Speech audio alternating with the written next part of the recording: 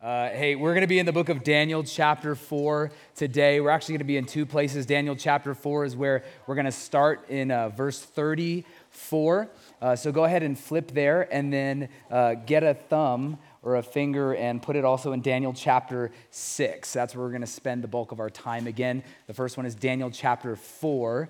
We're going to start in verse 34. And then we're going to be flipping over to Daniel chapter 6, starting in verse 1. And we're going to spend the majority of our time there. Daniel chapter 4, starting in verse 34. That's where we're going to start. And then keep a finger in Daniel chapter 6, starting in verse 1. Where'd I get the sweater? Oh, goodness, I don't know. Hume Lake. Yeah, it's a great time. How are we doing tonight?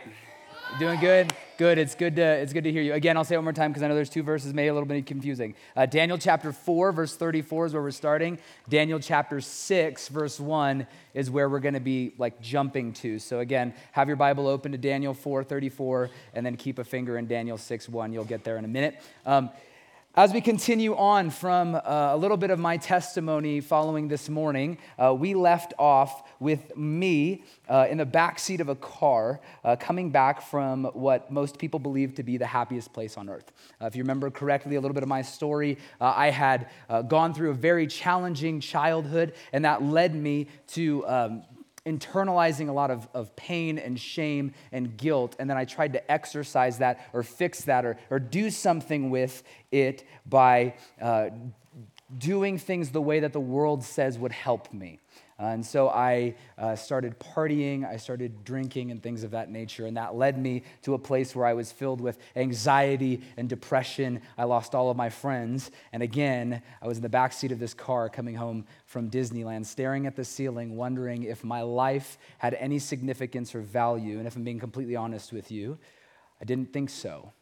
I was numb in the truest degree of the word, and I had mentioned earlier that this was the most important moment of my life. I'd like to add to that.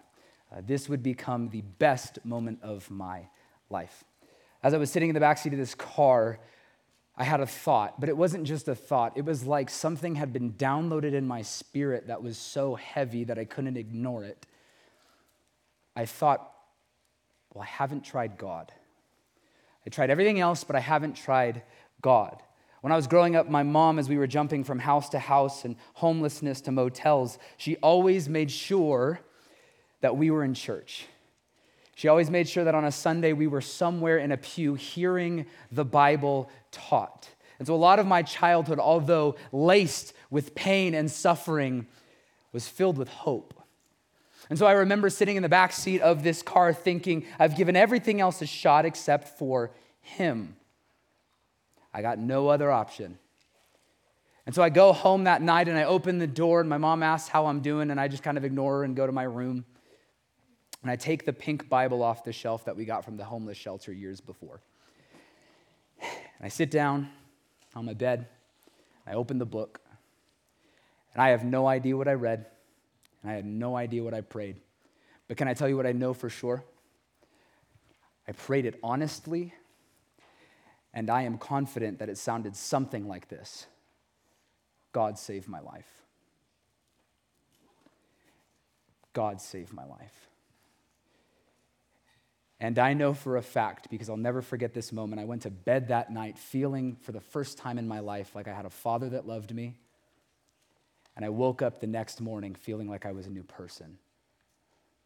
And I don't have all the details and I couldn't explain everything, and all I knew is that from that moment on, I wanted to serve Jesus. I wanted to give my life to God, and I wanted Him to use me for His purposes, whatever that might look like.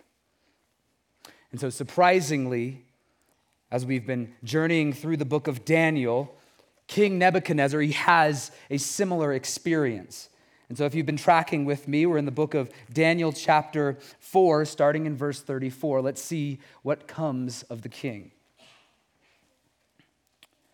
The king is once again speaking, and he says, "At the end of the days, I," And again, this is speaking of his time spent as a beast. I, Nebuchadnezzar, lifted my eyes to heaven, and my reason returned to me. And I blessed the Most High, and I praised and I honored him. Circle every time you see the word him, his, or he. It says he honored him who lives forever, for his dominion is an everlasting dominion, and his kingdom endures from generation to generation. Verse 35. And all the inhabitants of the earth are accounted as nothing, and he does all according to his will among the host of heaven and among the inhabitants of the earth. And none can stay his hand and say to him, what have you done? Let's jump down to verse 37. He says, now I, Nebuchadnezzar, praise and extol and honor the King of heaven, for all of his works are right and his ways are just, and those who walk in pride, he is able to humble. He finally gets it. He finally gets it. So what do we learn from the king's experience in finally coming to know God as his personal God? In order to live with resilience for God, this is a good note to write down. You have to be a Christian. In order to live with resilience for God, it all starts there. You have to be a Christian. You have to have a relationship with God. You will not stand for a God that you don't know. As you finish writing, let's pray. God, we love you. Lord, thank you that you've given us the ability to love you. God, I pray that tonight as we would consider the truth of your word and the reality of the gospel and what that means for our lives and our futures, would you help us to focus? We know that you're here. We trust you in Jesus' name. Amen.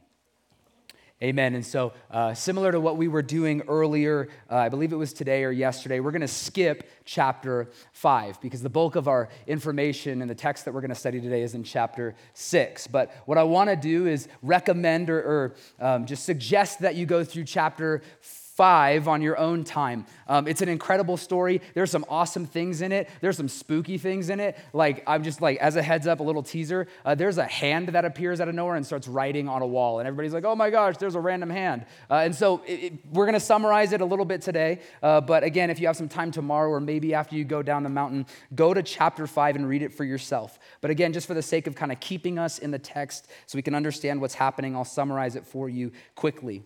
And so chapter 4 is the last place that we see King Nebuchadnezzar. And we aren't told what happened to him, but we can assume that he probably died in Babylon of natural causes, or else it would have been recorded in the scripture or somewhere in the general archives of history. But in chapter 5, we're introduced to the king that would follow after Nebuchadnezzar, and his name is Belshazzar.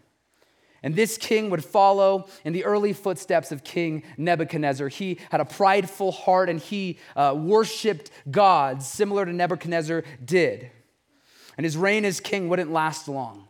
He would be killed after Daniel interprets this mysterious sign of this hand that appears on a wall. And he said that it meant that this kingdom, that Belshazzar's kingdom would come to an end, that Babylon would be finally finished. And King Belshazzar was murdered soon after that. And a new king took his place. But Babylon, the nation that we've been studying for the past few days, had finally fallen just as God had promised. And now, King Darius sat on the throne of what had become, or what would become, the Medo-Persian Empire. And this is where we pick up in Daniel chapter 6, starting in verse 1. Daniel chapter 6, starting in verse 1. It pleased Darius to set over the kingdom 120 satraps, or governors, or overseers, to be throughout the whole kingdom, and over them 3 high officials, of whom Daniel was one, to whom these satraps should give an account, or Daniel was responsible for, so that the king might suffer no loss. Then this Daniel became distinguished above all other high officials and satraps because an excellent spirit was in him, and the king planned to set him over the whole kingdom. And so if we remember, if Daniel was a teenager when he was first exiled to Babylon, he would now be in his 80s with a vibrant relationship with God that was spilling over into every part of his life, so much so that this new king would have recognized it. He would have seen it. He would have thought something's different about you that's affecting the way that you lead and love and treat people. And so he plans to promote him to the highest rank in the entire kingdom, only second to him. And so what we see is God has been sustaining Daniel through so many different trials in his life, through exile, through attempted murder, through lonely nights, and I'm sure temptations to give up on the whole thing. And yet God never left Daniel, and this is the beautiful truth. God never stopped using Daniel for his glory. And this is the expectation of the Christian life. And unfortunately, this is what I see just die out in the church. Faithfulness to God does not take one's foot off the gas. There is no retirement from the faith. I believe that some of you tonight will begin your relationship with God. And your journey will be filled with joy and pain, and it will be filled with confidence and the occasional doubts, and it will be filled with highs and lows, but through it all, I want you to be certain that God will not leave you and he will not finish using you to bring about his purpose in the world until it is time to call you home. God has a purpose for your life. Verse 4. Then the high officials and the satraps, they sought to find a ground to complain against Daniel with regard to the kingdom. But they could find no ground for complaint or any fault because he was faithful and had no error or fault found in him. And then these men said, "We shall not find any ground for complaint against Daniel unless we find it in connection with the law of his God." And then these high officials and these satraps came by agreement to the king and said to him, "O King Darius, live forever." They're trying to sweet talk him. They're trying to get him to be open to listening what they have to say. They say, "O King Darius, all of the high officials of the kingdom, all of the prefects and the satraps, the counselors and the governors, all of these important people in which you care about their opinion, they've all agreed that the king should establish an ordinance and enforce an injunction, or in a sense, they're all agreeing that you should make a law that whoever makes petition or whoever prays to any god or any man for 30 days except to you, O king, they should be cast into a den of lions. Now, O king, establish this law and sign this document so that it cannot be changed, according to the law of the Medes and the Persians, which cannot be revoked. Again, it cannot be changed. And so when Daniel hears of this and he knew that the document had been signed, he went to his house. This is so beautiful. Where he had windows in the upper chamber open toward Jerusalem. And he got down on his knees 3 times a day and prayed. And he gave thanks before God as he had done previously. And so the favor that Daniel had received from the king, he made the other officials jealous. And so they sought to have him killed.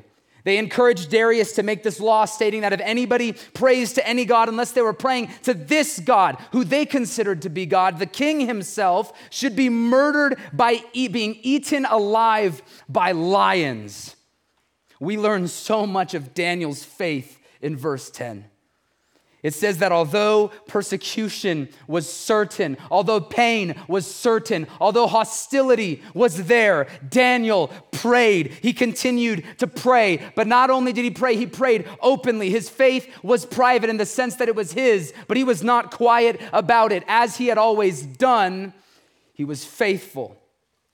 And so what I want you to see is no matter what ruler Daniel served, no matter what empire was in power, no matter what rank he held, no matter what friends he had or enemies he had made, no matter how risky his devotion was, Daniel obeyed God. Let that be true of us as well. In verse 12 through 15, because Daniel prays at an open window. The officials see him disobeying the law that the king had set. And so they notify the king, and although King Darius does not want to follow through with this punishment, as we had seen in the video, he has no choice. And so let's see what happens in verse 16. Then the king commanded, and Daniel was brought and cast into the den of lions. The king declared to Daniel, "May your God, whom you serve, continually deliver you." And a stone was brought and laid on the mouth of the den, and the king sealed it with his own signet and with the signet of his lords, that nothing might be changed concerning Daniel. And then the king went to his palace and spent the night fasting. No diversions were brought to him, and sleep fled from him. He couldn't sleep. He was so disturbed. And so Daniel is thrown into a lion's den to die. A stone was rolled out front and sealed with a clay material that had the king's signature on it. And if anyone attempted to roll back this stone and break this seal, they would be committing a crime against the king. And so therefore, it was deserving of death, of punishment. So no one would do it. The point of this is to make it clear that Daniel was not getting out. He had to spend the night in the den. Has anybody in here watched Shark Week before? Anybody here Shark Week fans? So I had mentioned before, I am not I'm not an ocean guy, you know what I mean? And I don't really watch scary movies. Like, that's never been my thing. That's not my thing. But like what I do sometimes in order to like get the thrill of watching a scary movie is, especially during Shark Week, I will make sure that I grab like a tub of popcorn, I sit down on my couch, I throw on the TV, and I see sharks swim around the ocean. And I'm like, oh my gosh, this is terrifying. And it never fails. Anybody in here that's like that? You like Shark Week? Like, yeah? Okay, awesome. I'm not alone. And so I sit there on the couch and I watch this TV show, and it never fails that in an episode, it doesn't matter, it always happens. There's an episode where there's this like scuba diver, or there's this swimmer that is out in the open ocean for God knows whatever reason, like just swimming around doing their thing, and then all of a sudden from the corner of the screen you see the fin. Right? You see the fin, and the fin starts moving around, and you know what's going to happen. And so I sit there with my popcorn, and I'm kind of freaking out. And then the camera pans, and you see this beast, gigantic, great white shark, this animal that is so powerful, swimming through the ocean at speeds that keep me up at night, going towards this innocent swimmer.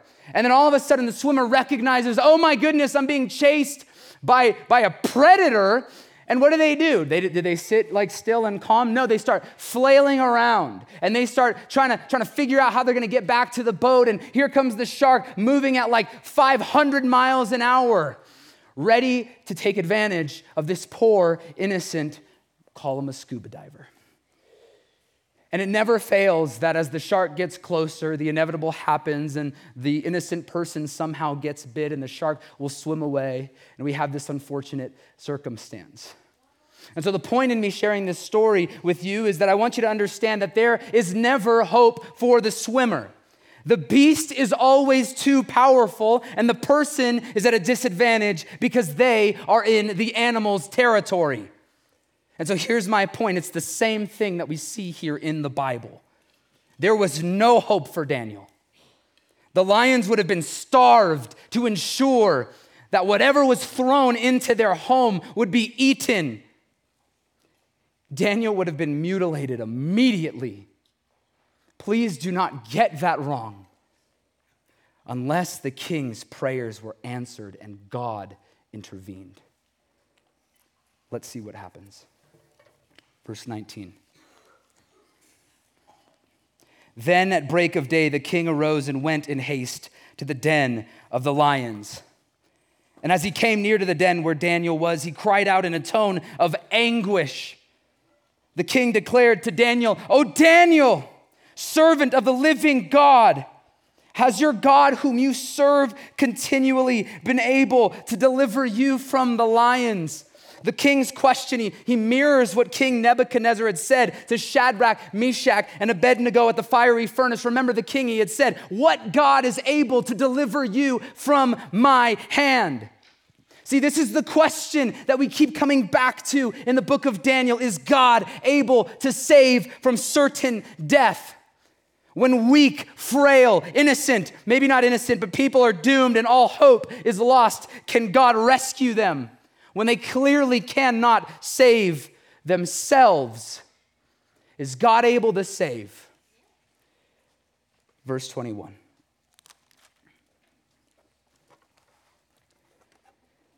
Then Daniel said,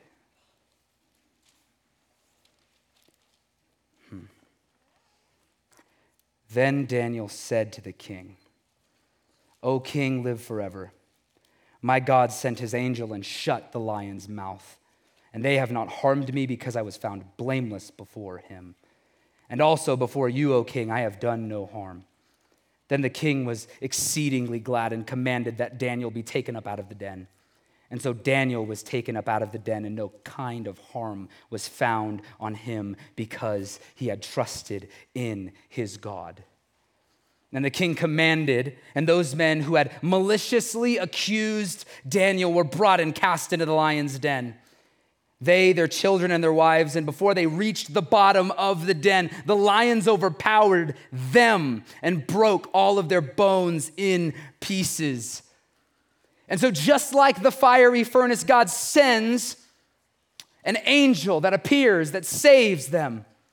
There were no wounds, there were no limbs that were lost, there was no blood that was spilled. Just like the fiery furnace, there was no singed hair, damaged clothes, or the smell of smoke even on them from the furnace.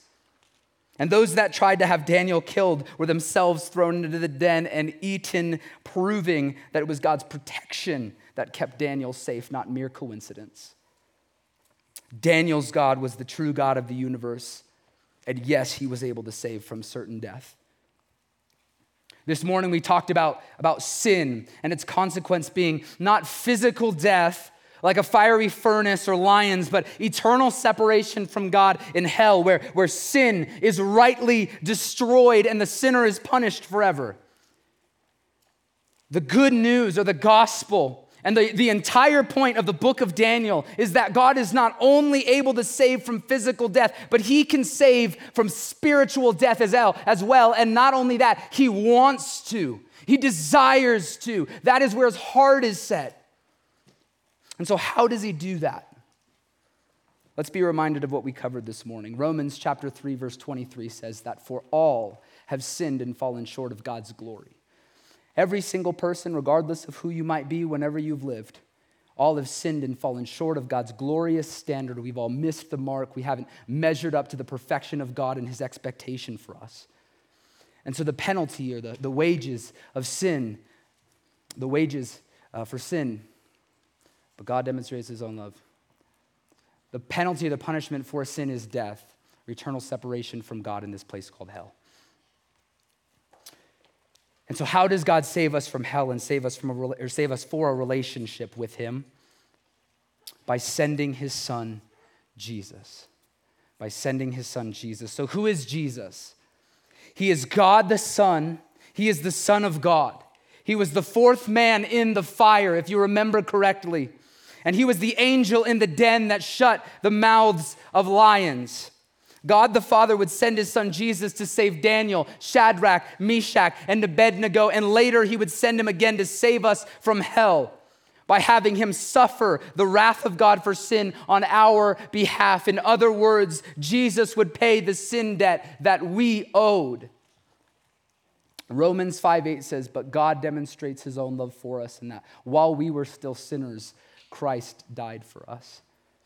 And so who is Jesus? If you're familiar with your Bible, Jesus is fully God, and what we celebrate on Christmas Day is that he was born in a manger in Bethlehem. And he was God, and he was perfect, and he was pure. And as he grew up, he never did anything wrong. He never accumulated any amount of sin debt for himself. He was perfect, even as a child.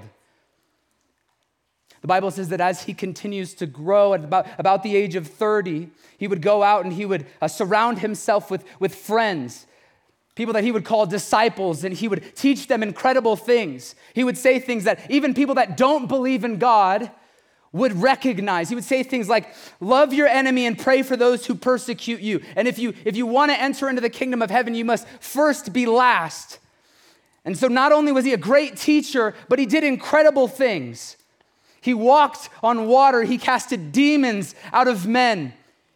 He multiplied bread. He called people out of the grave back to life. He healed blind eyes. He loved people intensely and fiercely. This is Jesus. This is God. And so because he would say things like, your sins are forgiven, there are religious people that were at that time that rubbed them the wrong way. And so these people called the Pharisees, they decided that they needed to put an end to Jesus' ministry. And so they concoct a plan and they get the Roman government at that time on their side to capture Jesus. And so again, if you're familiar with the gospel and the stories of the gospel, Jesus finds himself the night before he's crucified, bowing in the Garden of Gethsemane, praying to his Father, asking that he would give him strength. The Bible says that he is so in agony that he would sweat like great drops of blood from his face. The Bible says that in the near distance at that time, he would hear the chains and the fire of Roman guards coming to capture him. And they do. Jesus is led away, and in the middle of the night, he's faced with an illegal trial. And there's people that surround him, that accuse him of doing things that he never did and saying things that he never said. And yet through it all, Jesus stands there, silent. They begin to beat him and rip the beard out of his face and spit on him for doing nothing but claiming the deity that he was God. So they lead him away from that trial, and they decide that they're going to punish him, and so they flog him. They destroy his body with metal objects, and he's bloodied, and he's bruised, and he's dehydrated, and he's tired, and he's in pain. And I'm sure he's ashamed. He's probably disappointed.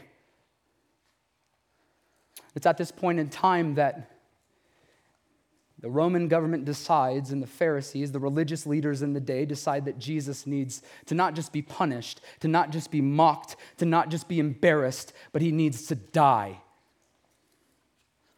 And so they lead Jesus away to be crucified. And he walks up a hill called Golgotha that was about the size of 6 football fields, and they make him carry his own cross. That would have been about 100 pounds. As he walks up the hill of Golgotha, there are people that line the roads, that mock him. Eventually, they get to the top of the hill, and they put Jesus on the cross, and they take 3 nails, 2 for each wrist and 1 through his feet, and they hang him there. It's at this point in time, this was a way that the Roman government would kill rebels. People typically wouldn't die from bleeding out or just the pain of the crucifixion, but they would die from suffocating. And so Jesus would hang here like this, and in order for him to catch his breath, he would have to lift himself up, take a breath, and then fall back down. Now the problem is, in doing this, it's excruciating pain. So oftentimes people would pass out because oxygen wouldn't get to their brain, and he would hang there. And Jesus is there, and he says some incredible things as he hangs on this cross that people have recorded in Scripture, and they know, again, Christian or not. He says things like, "Father, forgive them, for they know not what they do." As he's hanging on the cross, the Bible says that about 12 o'clock, when the sun should be the highest in the sky, it gets dark as a sign of God's judgment. And it's in this moment that I believe that God pours out his wrath for sin on Jesus. We talked about that this morning. The disgust, the evil, the damage that it does to our families, to ourselves. Father God, he pours out his wrath for sin on Jesus. And we can feel the agony, we can see the agony that Jesus is experiencing because he says something that the Bible doesn't translate into English because it is so important. It's so powerful. Jesus is hanging there and he says, Eloi, Eloi, lema sabachthani, which means, my God, why have you forsaken me? See, the physical part of the death was bad. The spiritual death was worse. Jesus hangs there, having done nothing wrong. The Bible says that at about 3 o'clock that day, Jesus would bow his head and give up his spirit, showing us that he was in control the entire time. In his ministry, Jesus said that no one takes his life from him. He willingly lays it down for those that he loves. So Jesus dies, and two men called Joseph from Arimathea and Nicodemus, they're two religious people that actually believed that Jesus was, that he said that he was. They take him off the cross. They wrap him in fine linen reserved only for a king, and they take him to a tomb. And they lay him inside, and they roll a stone in front. And that's the end of Friday. And then Sunday comes. And the Bible says that there are disciples that come to the tomb of Jesus. And it's at this time that as they come to this tomb, they see the stone has been rolled back. And sitting where his body has been laid, there was an angel. You know what the angel said? Why do you look for the living among the dead? He is not risen. He is not here. He's risen. Jesus is alive. And so what does that mean for you and your life?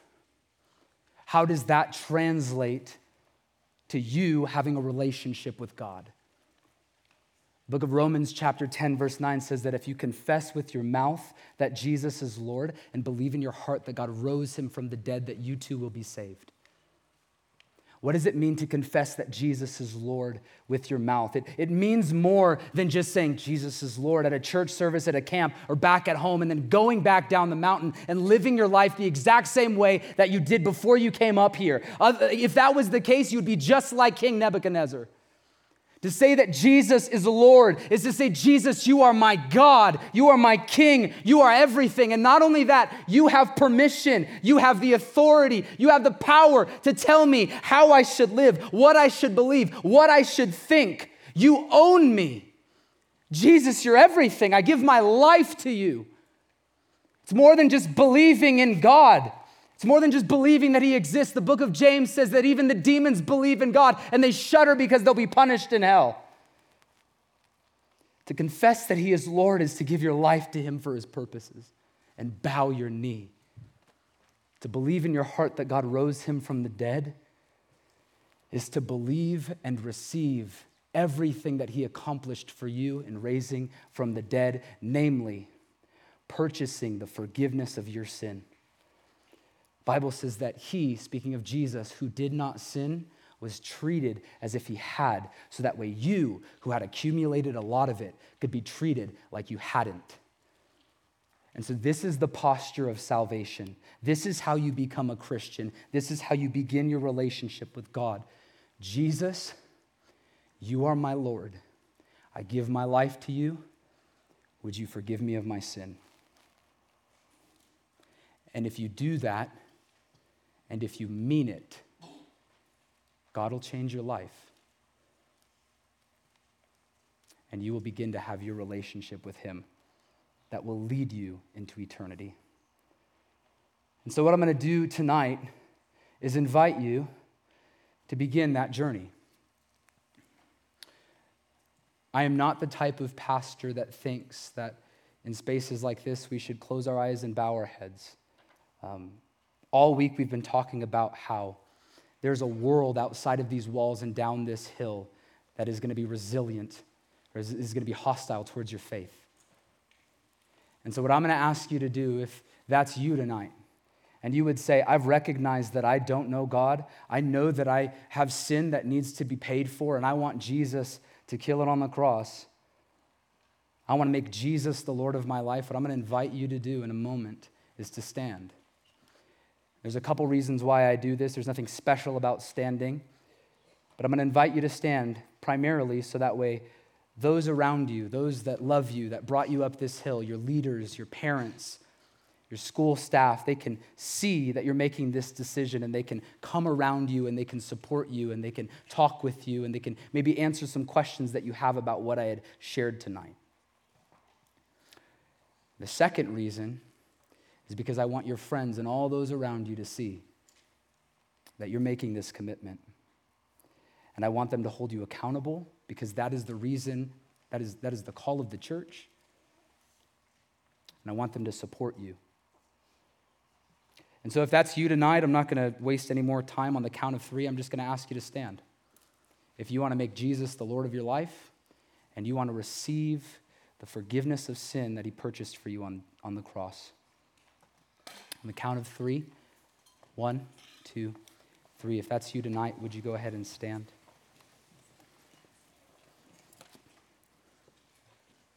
Eyes on me, eyes on me. We're not looking around.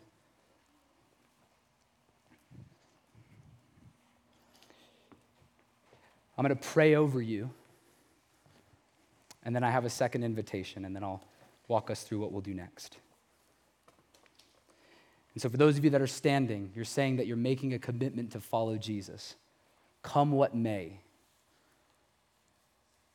Suffering, pain, loss, disappointment, come what may. Jesus is Lord. Would you pray with me? God, we love you. Father, thank you for doing what only you can. God, thank you for convicting hearts. Your word says that it is only by the power of your Holy Spirit that people can come to know you. Your word says that by grace we have been saved through faith, and this is not of our own doing. It is a gift of God, not a result of our works, so that no one can boast about it. And so for those in this room that have made this decision, God, I pray that you would use them for your glory. Fill them with your Spirit. Work mightily in their lives. In Jesus' name we pray. Amen. Stay standing, eyes on me. There are people in this room. You know Jesus. You have a relationship with God, but you have been neglecting time spent with him, and your life looks no different than somebody that does not. And I'm going to ask you this week, if you are here and you've said, I want to get my life back on track, not for the sake of salvation, but for the sake of repentance, turning from my sin and moving towards Jesus. On the count of 3, I'm going to ask you to stand. 1, 2, 3. If that's you and you'd say, I want to repent of my sin, I want to turn back and follow Jesus. I have been walking away from him. Once more, let's pray, and then we're not going to talk. We're just going to stay standing, and my friend's going to give us some instruction on what we'll do next. Lord, thank you. Your word says that as those repent, God, that there is a celebration in heaven and angels rejoice. God, thank you that the grave has been robbed, that hell has been robbed, and that we are adding people into your kingdom. Lord, thank you that this is more than just a game. This is not something that we just play to do for fun, God, but this has weight that impacts and affects destinies. Lord, thank you that you are good, that you are a good God that wants to save. Lord, I pray again that you would fill us with your Spirit and that you would do what only you can in bringing yourself glory through our lives. In Jesus' name we pray. Amen.